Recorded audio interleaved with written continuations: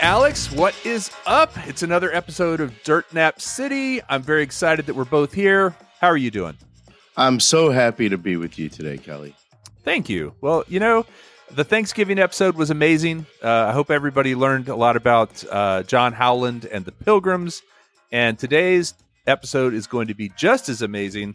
I have somebody that is going to really break the trend. Why don't I start with a few clues? And as everybody knows, if you're a regular listener to the show, Alex does not know who the person is that we'll be talking about. One of us doesn't. And in this case, it's Alex. I've selected the person, done the research, and Alex is going to learn about this person. And you already know because you clicked on the button to download the podcast. We appreciate that. But let's see if we can give Alex some clues. And, you know, honestly, I feel better when he does guess it than when he doesn't. I feel like that's more of an accomplishment. So, Alex, first of all, she was born in 1884 and died in 1962. I'm happy to hear that we've broken the mold. We've broken the gender barrier here. Yes. At Dirt Nap City. Wow, died in 1962. Yep, born in 1884 in New York and lived there most of her life. Okay. Are we talking Marilyn Monroe? No, I don't think she was born in the 1800s, was she? I don't know. No, I don't think she was quite that old. Maybe, but... No, she probably wasn't. You're right. That's a stupid guess. She went by her middle name. It doesn't help me. All right. She was involved in U.S. politics and later the United Nations. Barbara Jordan? You know what? Funny you should say that. That was somebody I considered and still might do someday, but it's not Barbara Jordan in this case. She was the longest serving first lady in U.S. history. Eleanor Roosevelt? Yes. Well done. Oh, I'm looking forward to this. I don't know a lot about Eleanor Roosevelt. She was the wife of one president and the niece of another. She was Teddy Roosevelt's niece and Franklin Delano Roosevelt's wife. And her first name was actually Anna. Anna Eleanor Roosevelt, born October 11th, 1884, died November 7th, 1962. So, you know, before we were born, but not that long before we were born. Still sort of contemporary.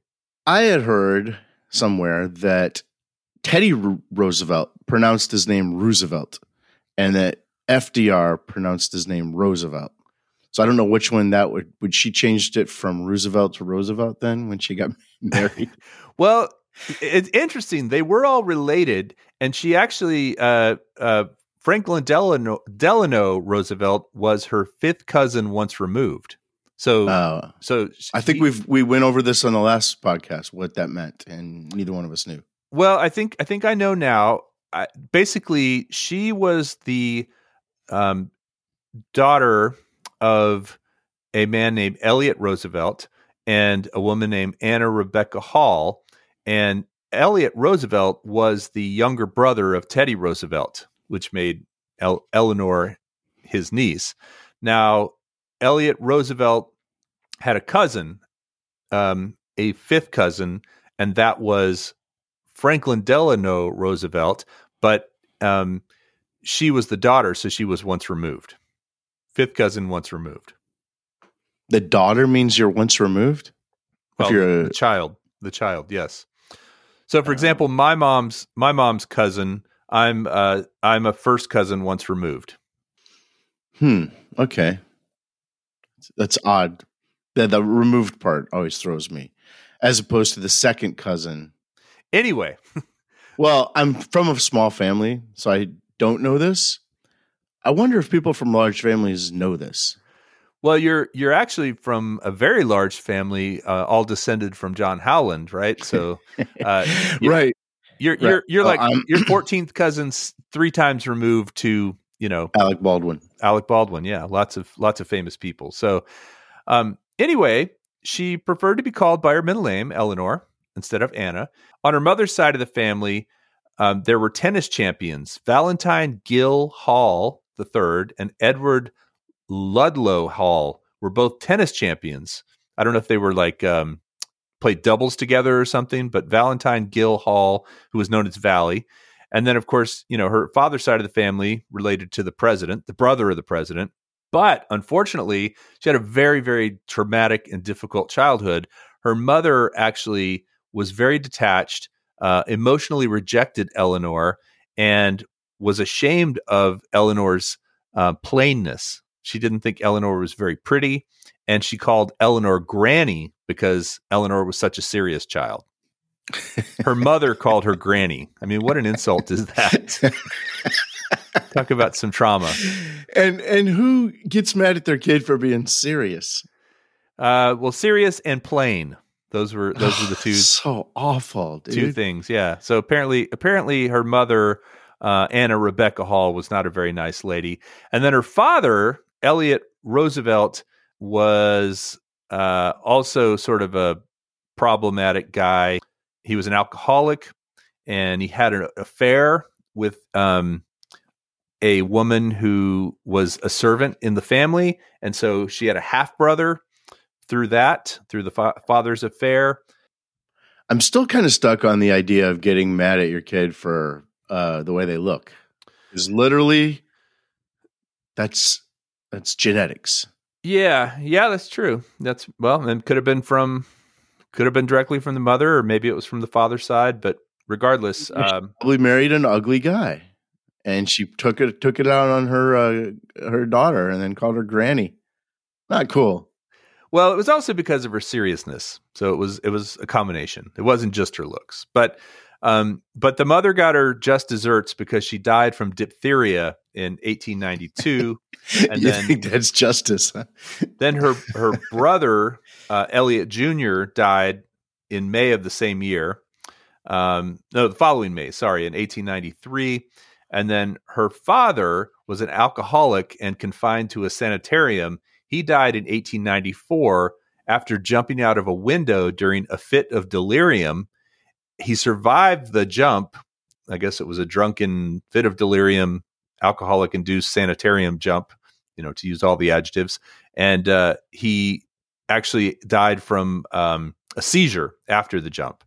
So needless to say, Eleanor Roosevelt was subject to a lot of depression throughout her life because of all this as a child. Yeah. Man, the days of diphtheria and delirium.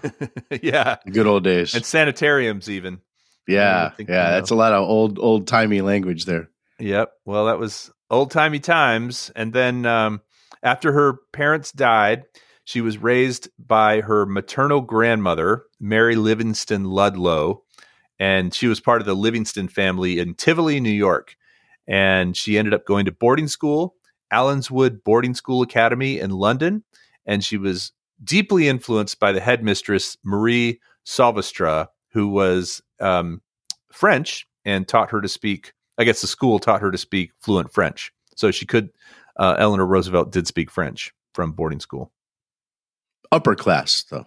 These are upper class people. Very wealthy, Right. very wealthy across the board, both sides of the family. So in 1902, she met her father's fifth cousin, Franklin Delano Roosevelt, and she met him on a train on the way to New York. I guess she was traveling home from school. I'm glad you didn't say at a family reunion. Because even if they're fifth cousins, twice removed, or whatever you said, that's still not the place to partner up. To hook up.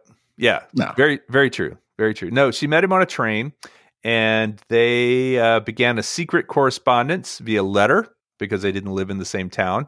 And they became engaged on November 22nd, 1903. Now, once they were engaged, apparently Franklin FDR, I'll call him FDR going forward, his mother, Sarah, was quite a pill, and she did not approve. She did not approve because they were related. They were both last name Roosevelt. I think that's the sticking point. Yeah, kind of is. I mean, I guess, there are really common last names like Smith. If you were marrying another Smith, that might be okay because there's so many Smiths. But Roosevelt was not a common last name, right? And it was a well-known last name. So FDR's mother, Sarah, did not approve, but Teddy Roosevelt approved. Theodore Roosevelt approved and actually gave Eleanor away at the wedding. So he actually president yet? Theodore Roosevelt, who was president at the time, was scheduled to be in New York for St. Patrick's Day on March 17th, 1905. He agreed to give the bride away because of course, her father and mother were dead. It made front page news across the New York Times, other newspapers. And when they asked his thoughts about a Roosevelt union, President Theodore Roosevelt said, "I think it's a good thing to keep the name in the family." That's my guy there. Yeah. So make light of it. He probably could have shut that down if really. I mean, you said that he approved. I'm sure that getting his approval was something that had to happen. And if he thought that was going to be too scandalous, he probably could have shut it down.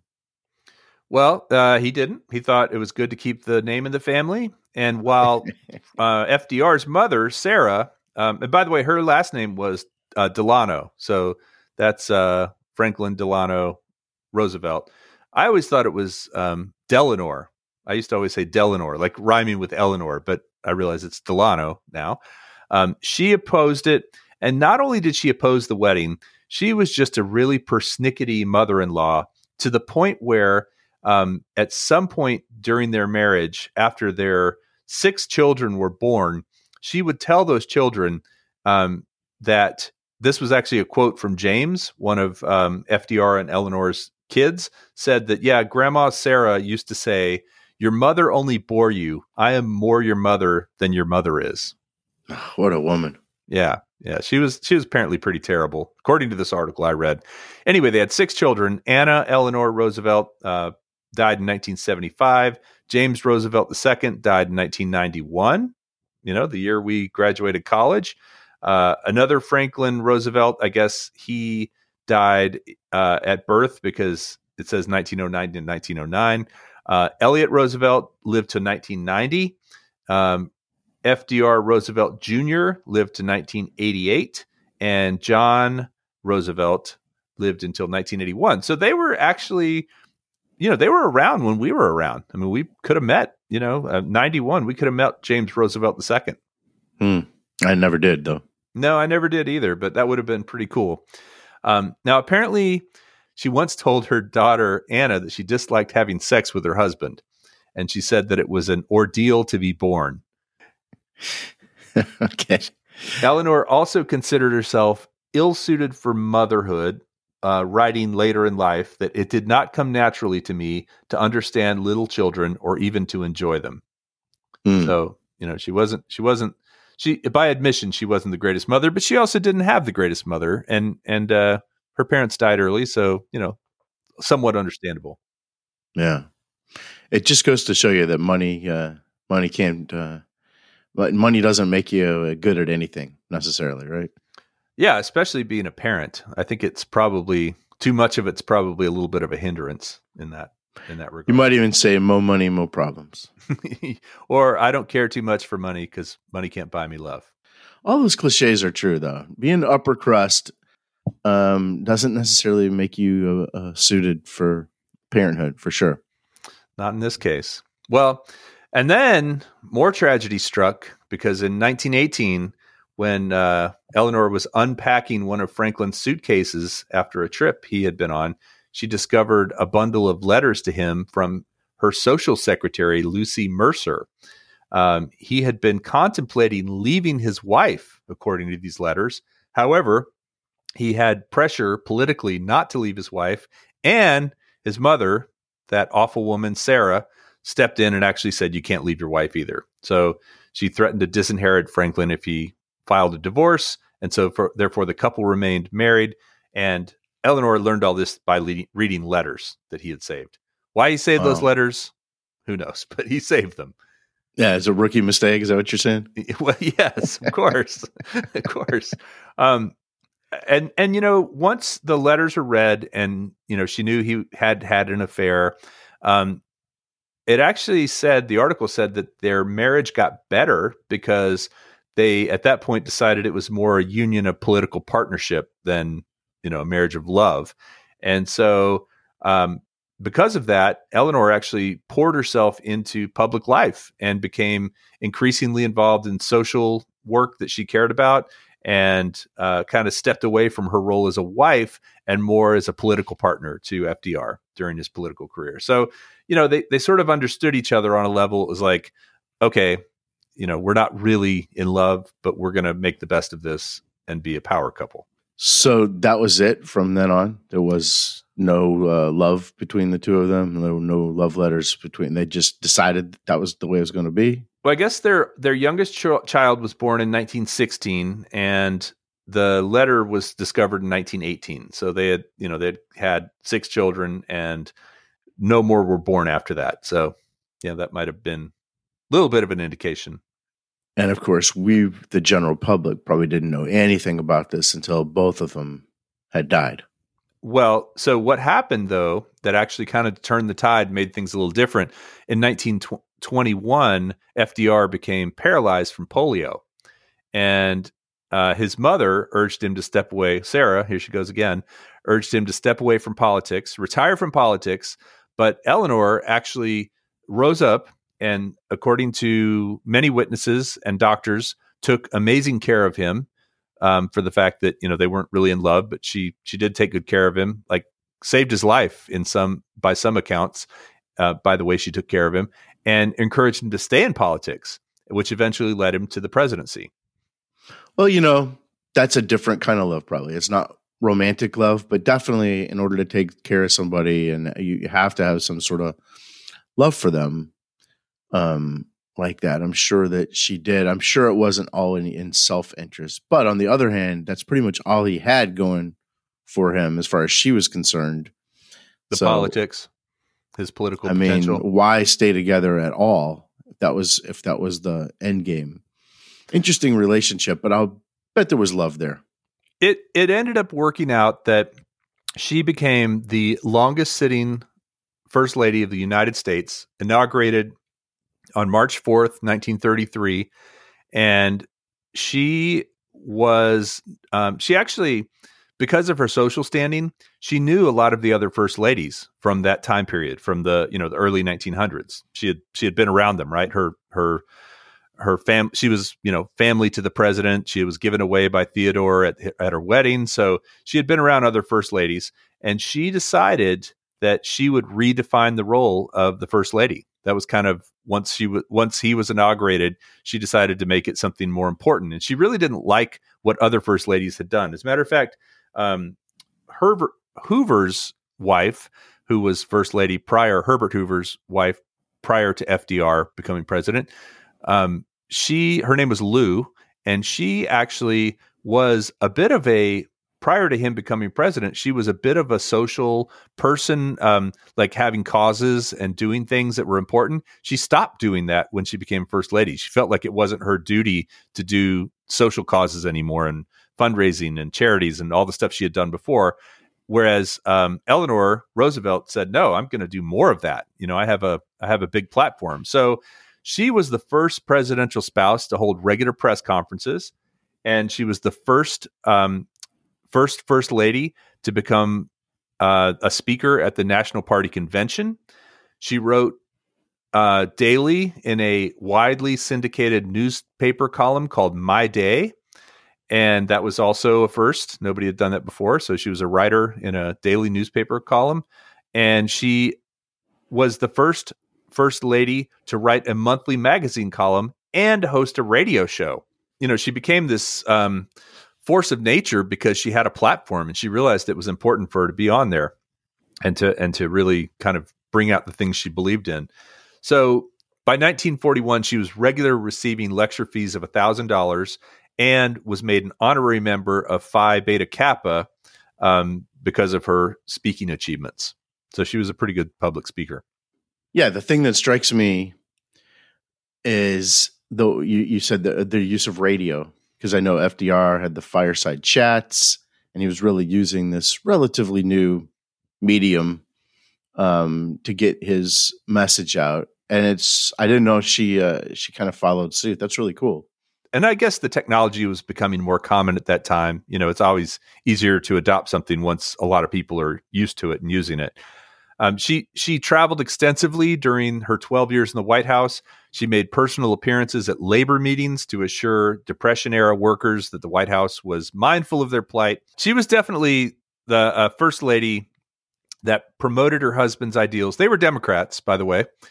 She was a big force in the Democratic Party. And she showed that first ladies could play an active role in the executive branch of government. There's a lot of secrets here going on, right? We didn't know about FDR's polio. We didn't know they were in a loveless marriage. Wait, we did know about the polio. He was in a wheelchair. Oh, they kept that from the public. Really? Yeah. No, Yeah. I didn't realize that. Oh yeah, the public did not know while he was president that he was in a wheelchair. To my understanding, he would always be standing. They would like prop him up, and the press back then had a thing where they just they consider that a private matter. At the time that she was first lady, she was not. She definitely was controversial. She was controversial for a lot of reasons, and she did take a lot of guff from the press and from the country. It wasn't all smiles and chocolate. She became, of course, after you go to Dirt Nap City, people think of you in a different way.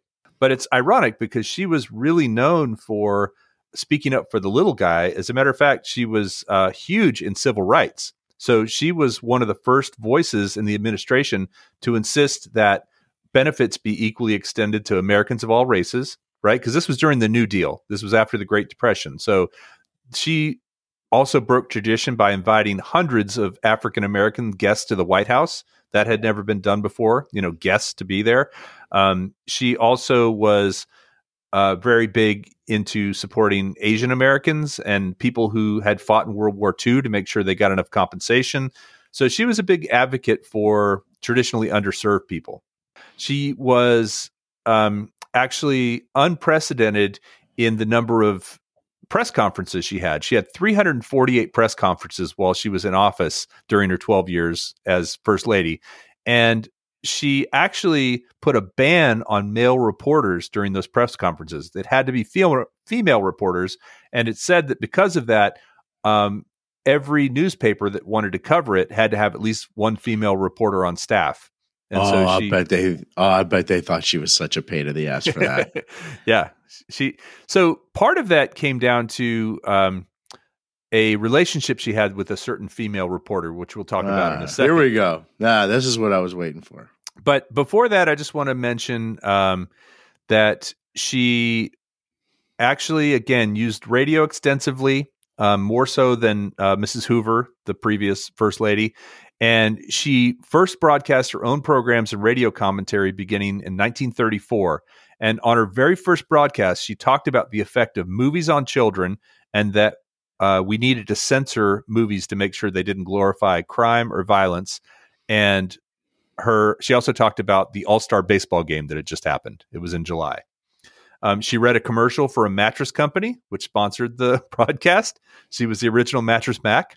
And she said that she would not accept a salary for being on the air, and she donated it, which was $3,000. She donated that $3,000 to charity, the salary she would have received.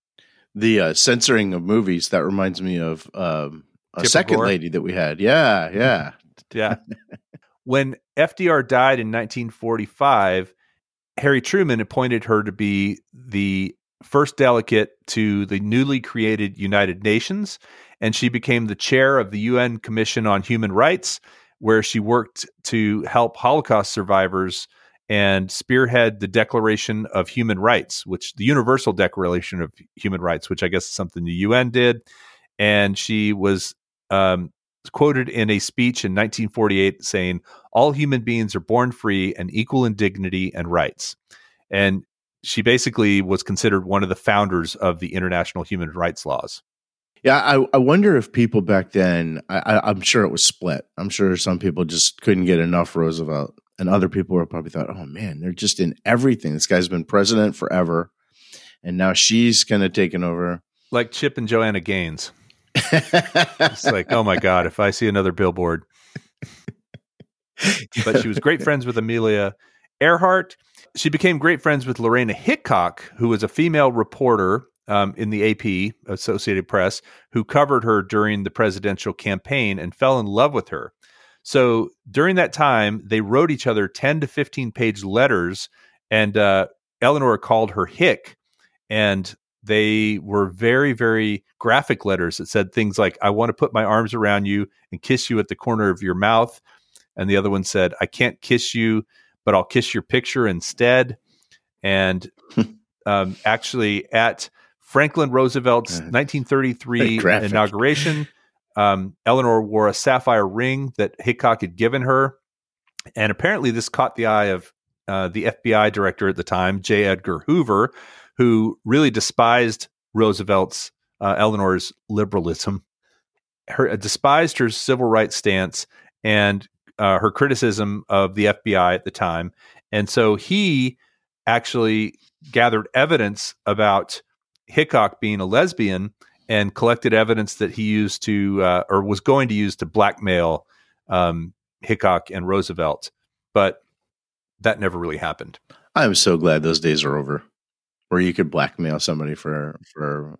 Yes, yeah. I agree with you, but apparently they did seem to have some sort of yes. relationship. And FDR couldn't say anything about it. He had letters of his own. And then she also apparently had a very close relationship with the New York State Police Sergeant, Earl Miller, who was her bodyguard. And so she was 44 years old when she met Miller. He was 32, and he was around her all the time because he was assigned to be her bodyguard.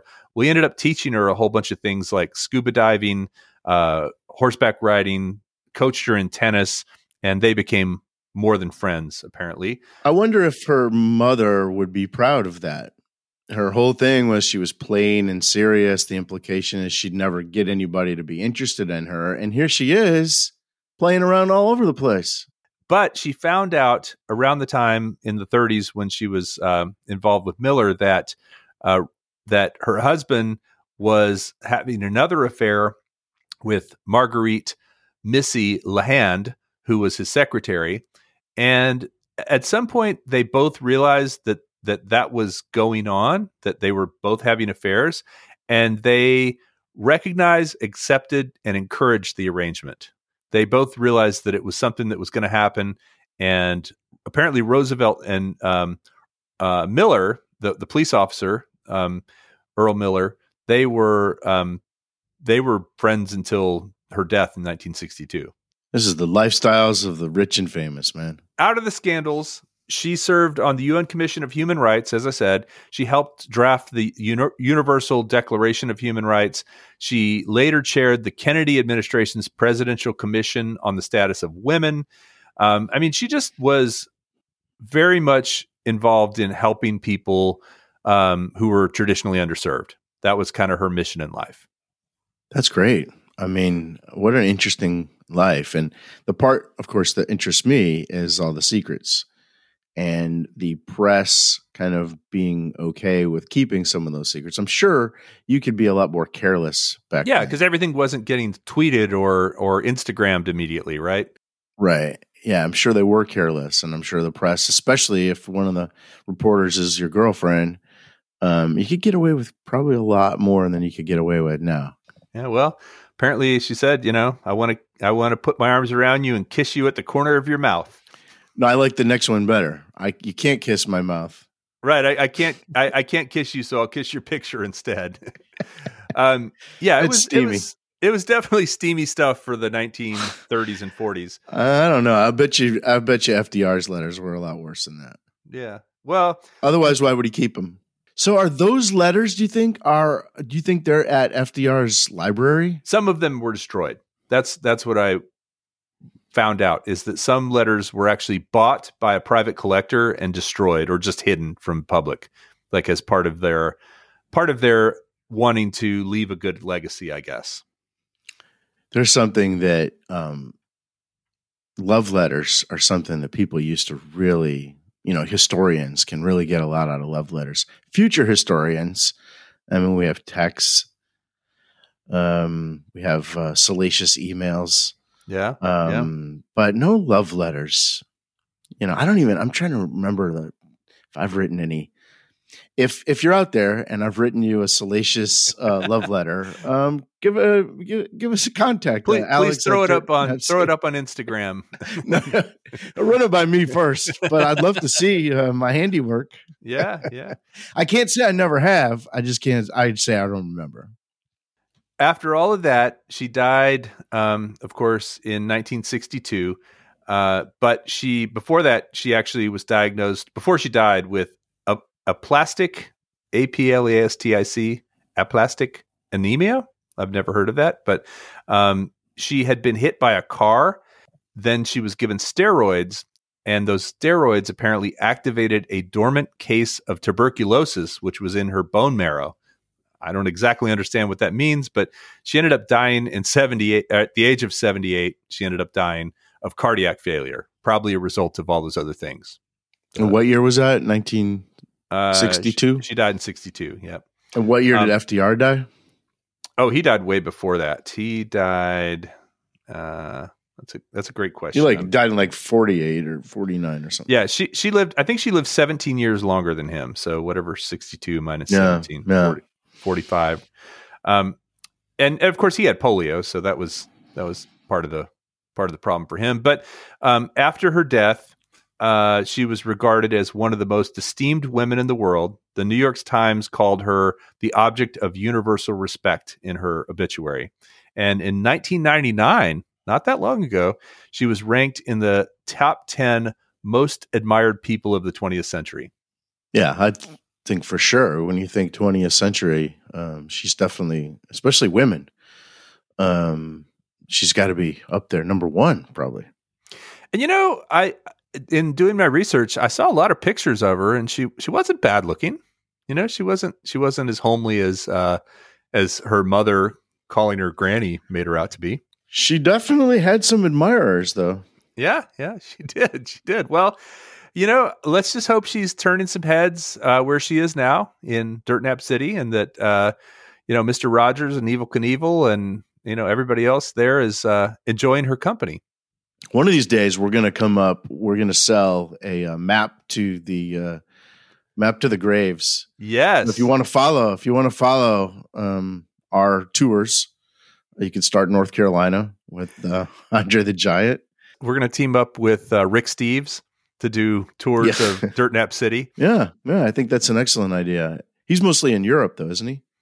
Oh yeah, but he'll go anywhere. So, what kind of legacy do you think? Outside of being one of the most admired women in the 20th century, what do you think that she brings? I think civil rights were a big part of it. I didn't talk as much about that as I probably should have, but that's really kind of the essence. She was promoting civil rights long before anybody else was, and even more so, they said that her take on civil rights was more advanced and more progressive and modern than her husband's.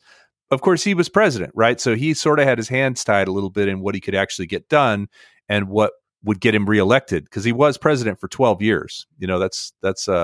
That's longer than anybody can be president these days, right? I think two-term limit. So civil rights and women's rights, I think those two things were probably two of her strongest things. And then again, the fact that she worked with Holocaust, people from World War II to ensure that they were taken care of. I don't have many details on that, but that's another thing. And then, the fact that she did have an alleged affair with another woman, I think that's also pretty interesting and trailblazing. Although she probably didn't mean it to be, but sure. The fact that we know that, and yeah. No, I don't think it was intentional. I think it just happened. But it just shows that love is love, right? What's interesting is today, same set of circumstances come along, and she probably would have left FDR after the letters, and then we'd never hear from her again.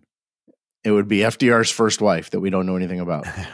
Right. But she was wise, and I think he was wise to understand that their relationship was beneficial to not only them but the country. I think FDR was considered a good president, and I think she was considered one of the best first ladies we've ever had. And the fact that she redefined, I think if there was one sentence that would kind of sum her up for this, is she redefined what it meant to be first lady. Nobody before that thought of it as an important job. They thought of it more as a symbolic job, as more of a sort of, have teas and make dinners and support your husband. She did support her husband. She did travel extensively to promote his policies. And I think for the most part, they agreed on policies.